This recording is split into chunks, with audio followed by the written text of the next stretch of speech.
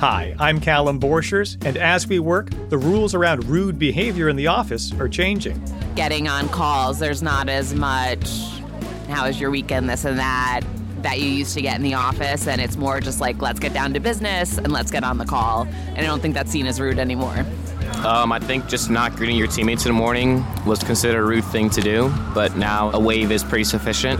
When I first started work back in the late 90s, people would joke, and the kind of emails people would send as jokes to each other. Office banter, I think you'd probably call it, would be seen as unacceptable now.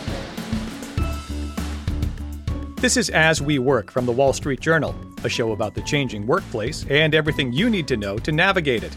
That was Courtney O'Donnell, Rogers Unoha, and James Hardesty. Coming up on the show, what's professional appearance these days? Do emojis have any place in business communications? And why isn't anyone responding to my Slack message? Is business etiquette simply changing with the times, or are people just acting ruder at work? Stay with us.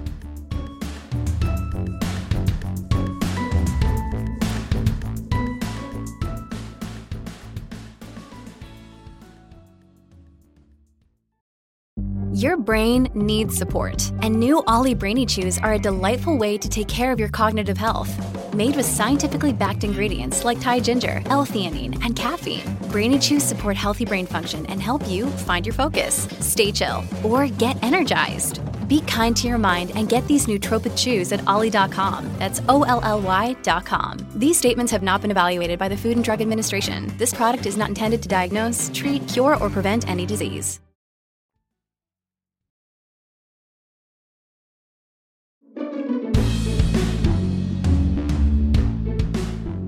Tell me if you've heard this complaint from your coworkers. What happened to our manners? Some of us are quitting on shorter notice, texting our friends during meetings, and ghosting people when we don't feel like talking anymore. At least that's how it feels to the etiquette police. Others say the working world isn't so much getting ruder as changing with a new generation and a new attitude post-pandemic. Some people just aren't interested in making friends on the job. Happy hour? Hard pass. What might come off as cold could simply be someone's effort to separate their work life from their personal life. A little later in the show, the etiquette empress, yes, that's what she calls herself, will join us with a lesson on how to act in the workplace. And a lot of people want advice. LinkedIn reports August enrollment in its most popular business etiquette courses was up 127% year over year. But there's still the question of why people are acting certain ways at work now. Tessa West is a professor of psychology at New York University and the author of Jerks at Work, Toxic Coworkers and What to Do About Them. She's here to help shed some light on the moment we're in. Welcome, Tessa. Or should I call you Dr. West? We are talking about proper etiquette after all. Tessa, please. Definitely all right. Tessa. We'll keep it casual then. But I guess in that vein, I mean, there is a real question that a lot of people have in their minds right now, which is like, how do we even know what is rude or not rude in the office these days? Yeah, I mean, it seems like right now everything could potentially be rude. There used to be these very explicit rules of do's and don'ts, and you came into a workplace, you learned the norms, those were the rules, they stuck. They didn't really change. And now what we're finding is that these rules, they're changing rapidly. So something that you did yesterday is all of a sudden super offensive in like 2 months.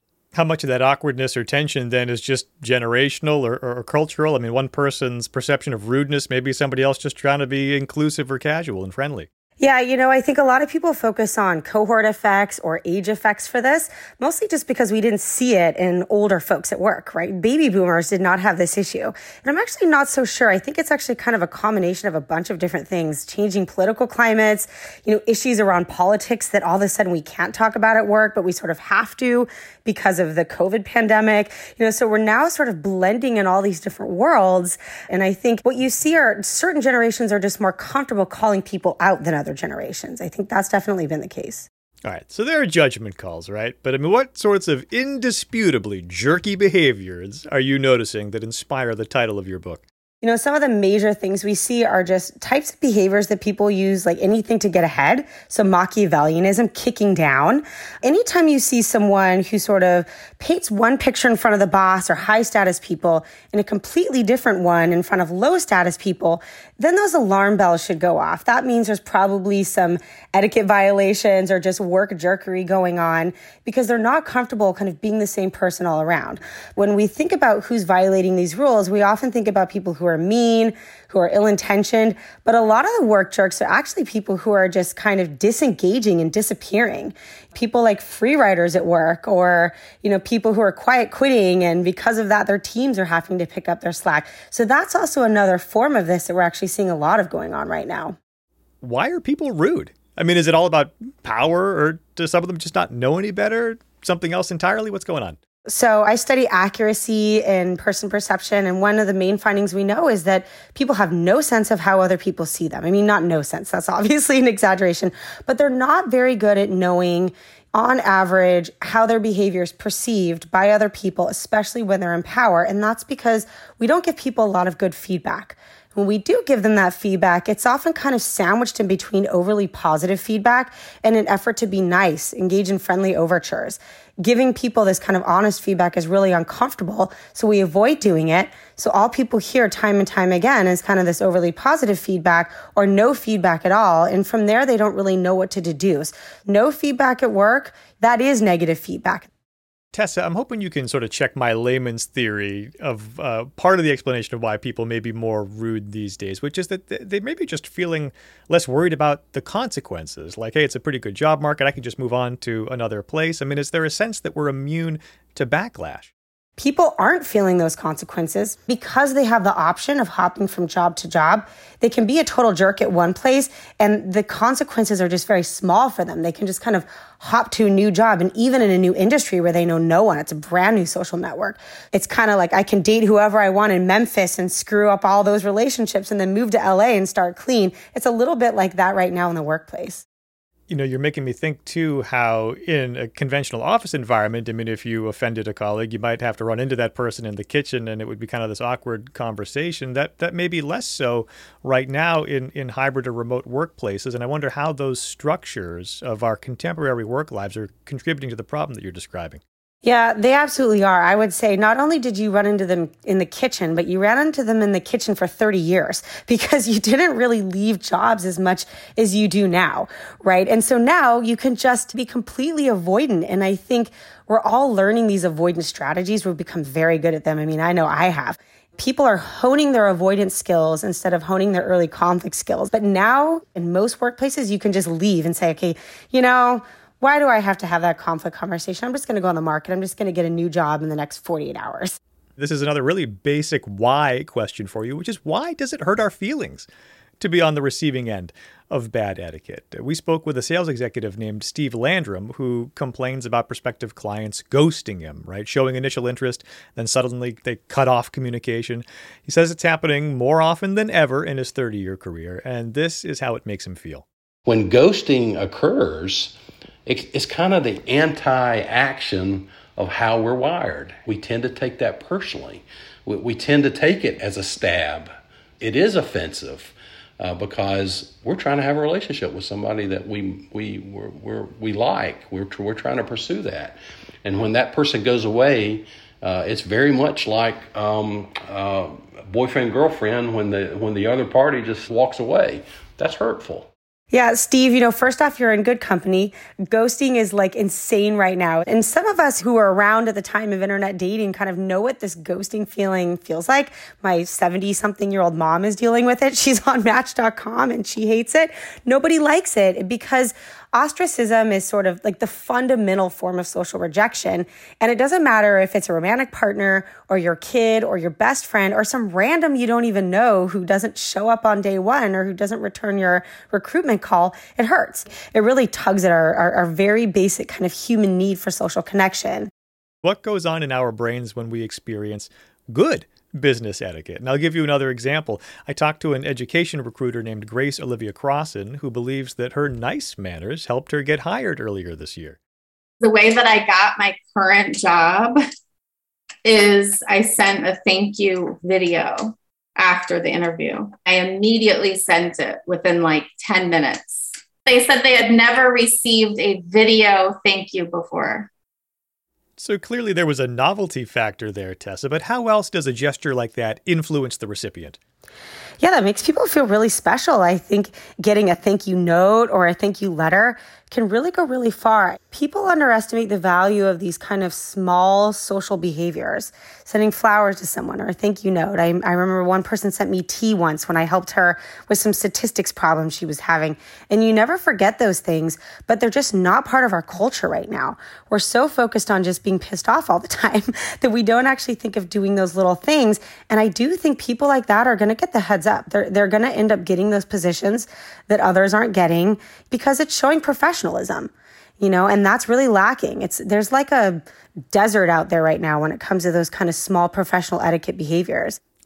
As you look ahead, Tessa, I wonder if you're optimistic that business etiquette is going to make a comeback, or do you just fear a continuing decline here? I do feel like right now we're at a race to the bottom.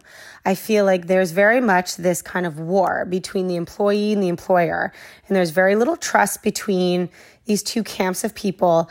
And until we actually kind of heal that part of the relationship and learn to communicate better, stop the avoidance, stop the disengagement, we're going to keep on this cycle. I think this kind of answer to the great resignation and this rapid turnover isn't fit issues. It's really psychological issues that are underlying people's mental states when they're going to work, the boss and the employee. Avoidance is the theme that keeps coming up. So maybe the solution in a way is somewhat counterintuitive. What do you think about teaching people not necessarily how to be kinder to each other, but how to actually be in conflict with each other, but do it in an appropriate, constructive way? Yeah, that's my MO is like kindness is so great, but you have to learn how to have conflict. In fact, learning how to have conflict is the biggest predictor of a successful relationship of any type. If you're not having conflict, that means you're not talking. That means you're avoiding your issues because all relationships have problems. You have to have it early and often and specifically. It can't be about like broad generalizations like you don't trust me or you don't like me or, whatever. It has to be about a specific thing you did, why it bugged you and what you think it meant, and then clear up what it actually meant, resolve it, move on. People hate the word conflict. They think it means something bad, but not having it leads us into this mess that we're in. Tessa West is a professor of psychology at New York University and the author of Jerks at Work, Talks to Coworkers and What to Do About Them. Tessa, thank you for being so genteel with us. We'll strive for just a little bit of conflict next time, though. Thank you so much. Even if you've got impeccable manners and think you're a pro at conflict resolution, we could all probably use a little polishing after the last couple of years. Next, we're going to Business Etiquette Boot Camp with an expert who says it's important to show grace to those who are unfamiliar with the do's and don'ts. Fair warning, though, her patience runs out at emojis. Stay with us.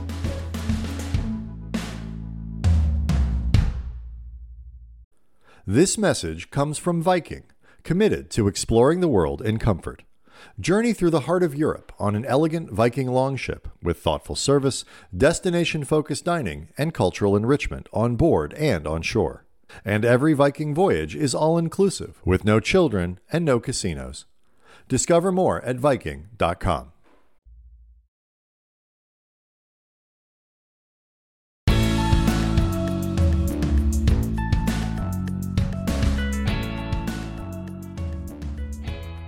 Where do we learn corporate etiquette anyway? For some, the first teachers are parents with white-collar jobs. Their lessons aren't necessarily explicit, but kids pick up on how they dress, speak, and interact with others. But many people don't grow up learning etiquette by osmosis. And for them, there's Toni Purvis. She's the founder of the School of Disruptive Etiquette in Washington, D.C., and calls herself the Etiquette Empress. She coaches young professionals on how to avoid faux pas, and she's here to answer some of your questions, and mine, about what's appropriate these days. Welcome, Toni. Thank you so much for having me. It's my pleasure to be here. So I want to know more about your work, but first I'd love to hear more about your own experience. In college, I understand you interned at a major investment bank, and you were the first person in your circle to enter that world. And you've written that you were, quote, young, black, female, and clueless. What didn't you know? There were so many things I had to get acclimated to with corporate culture, moving from an academic space to a more professional space, and then corporate America, and then Wall Street at that. I love to talk about what I wore the first day of my internship. It was a bright red dress suit that I wore that was a hand-me-down from a family friend, because I was first generation corporate in that no one before me had that career track or that professional experience. And so I had no clue what to wear. I quickly learned that was not necessarily appropriate for an intern to wear. They call it banker gray for a reason, right? But I wonder, in that vein, things like that maybe other people perceive as over the top or rude, I wonder how common it is for those things to actually be caused by somebody just simply being unfamiliar with certain business customs. Correct. I think it all boils down, honestly, to exposure and experiences and how many of those things you've had before you enter this new culture or environment, atmosphere, or workspace. And some people are afforded those opportunities and others aren't, depending upon sometimes where they went to school or where they grew up. There are geographical influences. There are socioeconomic influences. Certain things really are just rude, though, right? Yeah, absolutely. So I wonder when you were launching your School of Disruptive Etiquette a few years ago, what were you noticing about the state of business etiquette? Is it getting worse? Okay, so worse might be a bit harsh. I'll say it's changing. Is it fair to be euphemistic and say it's evolving? How does that sound? That's very gentle. That's a very, I guess, a polite way to put it. But what are you seeing on the ground? The major culprit, I'd say, that has contributed to the evolution of my curricula as an etiquette instructor has been technology, for sure.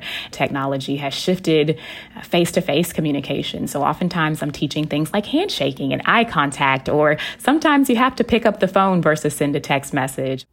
Well, Tony, I'm hoping that you can very briefly take me and some of our listeners to Business Etiquette Boot Camp. Professional appearance, which is admittedly a subjective thing, and you hinted at it, Tony, with your red power suit on day one of an internship. And I'm also thinking of things like tattoos and piercings, bold hairstyles. What's okay? Yeah, you're seeing, again, another shift here on the horizon for employers becoming way more inclusive when it relates to body art, to piercings, to tattoos, also to hair textures, hair colors, even facial hair. You're seeing that beards, especially in some conservative spaces, that beards are permitted or welcomed. And whereas let's clock in 10 years ago where everyone was clean shaven as relates to law and technology and banking and more conservative spaces. So I'd say that there is more of a willingness to embrace those who do have, again, tattoos, piercings, and that even in the interview phase, that these things are more accepted than they were several years ago. I imagine it's somewhat industry specific too. Banking may be different from interviewing for a job as a creative director, which brings me to the first question I want to pose to you from a listener. I want to begin with a man named Cole Weiser. He is the creative director at a marketing agency in Texas, and he told us that he recently felt self-conscious about using a certain word on the job. In a client call, I caught myself saying, y'all, if you are from a certain region that has a pervasive, abbreviation of some common words, is it safe to dip into your past and who you are normally in a business setting and lead with casualness and who you are? So how about it, Tony? I'd love to hear you weigh in on y'all specifically, but I'd also love to hear you respond to Cole's broader question, which is about speaking in a way that's authentic to your own region and culture. I'm a bit biased because I am from Texas and y'all is a part of my vernacular. So simply with this question, I think, again, that there is more of an accepting view for that authenticity. And so I would ultimately advise that this is okay. I think there's less focus on those minor granular things, but what are you saying overall? And are you bringing value to what you're saying or being an asset to the conversation? So I think if it becomes more habitual and you're using it often to where it becomes a distraction, that might be where you want to check in. But otherwise, I think it's perfectly fine and that there shouldn't be any following judgment or sanctions as a result of using things that are specific to your geography. Well, whatever people think of y'all, at least it is universally understood. But we spoke with a man named Phoenix Normand. He's the chief of staff at a tech company in California, Tony. And he says he's annoyed and sometimes baffled by some of the lingo that younger colleagues use in electronic communications. Mm-hmm. He thinks the LOLs and emojis have gone too far. And this is what he's wondering. My concern is the use of the English language is being butchered. It's being butchered to the point where it's almost embarrassing. I get the sort of flex that people are engaging in with regard to the language, but I feel that it's going in such a poor direction and there are no reins being pulled. So, Tony, is Phoenix being too rigid here, or are, in fact, the run-on sentences, comma splices, and alternative spellings out of control? I think I tend to be a little more conservative here myself. I will say I don't think there is a place for emojis, specifically in professional communication. Maybe if it's internal, like to your team, or if there are things where you're communicating, again, in an informal way, for sure. But there has to be a line drawn. Of course, a popular channel, at least internally at many companies, is instant messaging. Tony, I'm old enough to remember AOL Instant Messenger. I don't know if you are, but as am I. But of course, the contemporary version of that for business communications is Slack. And our friend Phoenix also has some very strong opinions about the proper speed of communication on that platform. I won't say instantaneous because we're all busy, but I'd say the length of a meeting, for instance, a few minutes max if possible. But like waiting all day for the return of a Slack, inquiry is pretty much the most disrespectful thing that you can do on a Slack channel. Is that too extreme, Tony? Pretty much the most disrespectful thing you can do. Is he right about the Slack reply time? Sure. So again, where we are seeing such shifts technologically when it comes to communication, what I used to advise is, 24 hours is a great turnaround. I think you have to consider the industry and the organizational culture as well. And so if you are in fast-moving spaces like real estate or sales or banking, where a deal can expire in less than a minute, it is important that you are responding very quickly. But maybe in slower paced industries or sectors, I think it all is about being mindful of what the culture is where you are. And so I don't think I go to the extreme of saying that. But I would say the general rule of thumb is respond as soon as you can. So never sit on responding to someone, but make sure you're building in those boundaries and those parameters as well. I wonder if in the end here, though, Tony, a lot of these, business norms are kind of subjective and maybe part of our own etiquette work. It needs to be also giving a little grace, being more patient with our colleagues. What do you think? Oh, completely, 100%. If there's any main takeaway, it is that especially post-pandemic as well, where there are so many unseen factors that are weighing into how people's personal lives are affecting their professional lives, et cetera. I think it's a good practice in general just to be more graceful and also to have more grace with others. And that applies to yourself as well, that you're showing yourself grace in all of these things too. Well, Ms. Tony Purvis, ma'am, you run a very tight boot camp. Have I graduated? You have graduated with honors, summa cum laude. All right. That's what we like to hear. Tony Purvis, thank you so much for sharing some of your time with us and your expertise. It's been my pleasure. Thank you again for having me. And no wonder people aren't sure how to behave at work. Companies aren't necessarily being transparent, at least when it comes to telling applicants what a job really entails. That opening for a self-starter to join a fast-paced business with a family atmosphere. Well, we'll show you how to read between the lines in our pro tip next.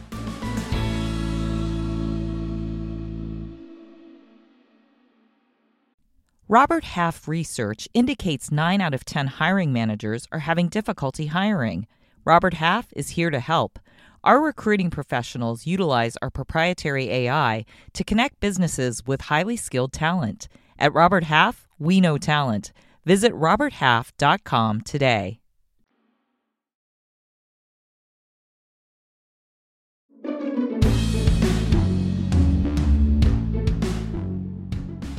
And finally today, our pro tip, that useful piece of career advice from one of the journal's life and work reporters. Ray Smith has been looking into some of the coded language in job listings, and it turns out some of the terms that describe the ideal candidate are actually throwing up red flags for some applicants. Ray, welcome back. Thank you for having me. There is some data on this, right? I mean, we've seen surveys by Glassdoor, for example, showing that terms like self-starter and hustle have more negative than positive connotations, according to people who are reviewing. So we do see attitudes shifting. I wonder if the language in the ads themselves is also changing in response. One of the things that one of the hiring managers I talked to suggested is that they might want to write things like, yes, we're fast-paced, because on the face of it, fast-paced could be a good thing, right? You want to be somewhere that's not slow-paced. But adding something language like, we do care about work-life balance, or we do care about your life outside of work, or something that signals to the applicant that, yes, we're fast-paced, but we're not going to be jerks about it. What do people think when they see a fast-paced environment right now? Is that code for something?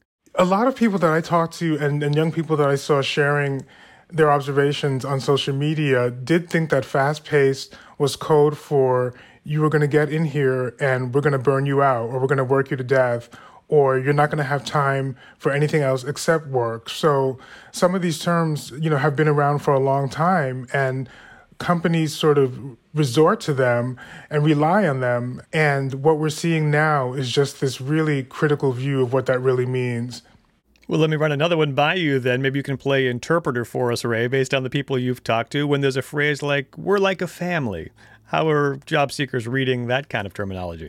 One of the interpretations is that you're going to sort of be subject to verbal abuse or even psychological abuse, or that like a family means you're not going to have any private life or personal life, or like a family means you're going to be smothered with work and toxic people. And so that just really is one of the terms that irks people, job applicants. I mean, we saw in one survey that like a family quadrupled in use. And we were surprised by that because it's such a turnoff for people that maybe companies will get it and stop using that term. On the flip side of that, companies, they're trying to convey that we're an atmosphere where people get along. I guess if you're a job seeker out there who's wondering, okay, what should I be on the lookout for, Ray? What kind of tips can you offer for them? I mean, what other red flag phrases should be on people's radar? Sure. Things like work hard, play hard.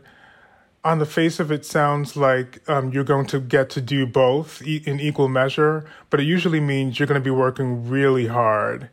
When someone encounters terms like these, it doesn't mean that you should just not apply at all. It gives you an opportunity to sit down with the interviewer and ask about those terms, like what do they mean in practice? Or doing your own homework on social media and websites like Fishbowl or Glassdoor, and just trying to find as many former or current employees as you can, who can give you sort of the real tea, if you will, on what the company is really like.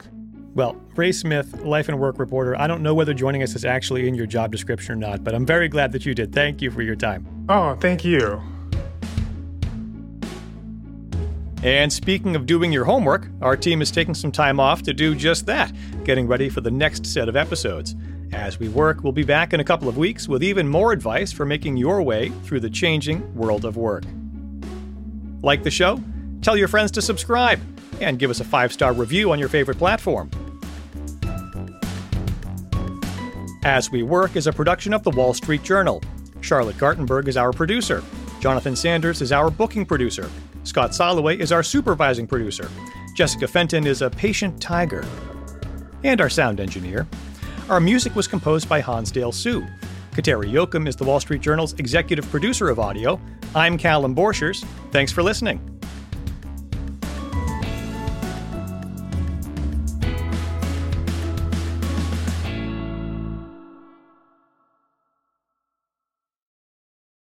This message comes from Viking, committed to exploring the world in comfort. Journey through the heart of Europe on an elegant Viking longship with thoughtful service, destination-focused dining, and cultural enrichment on board and on shore. And every Viking voyage is all-inclusive with no children and no casinos. Discover more at Viking.com.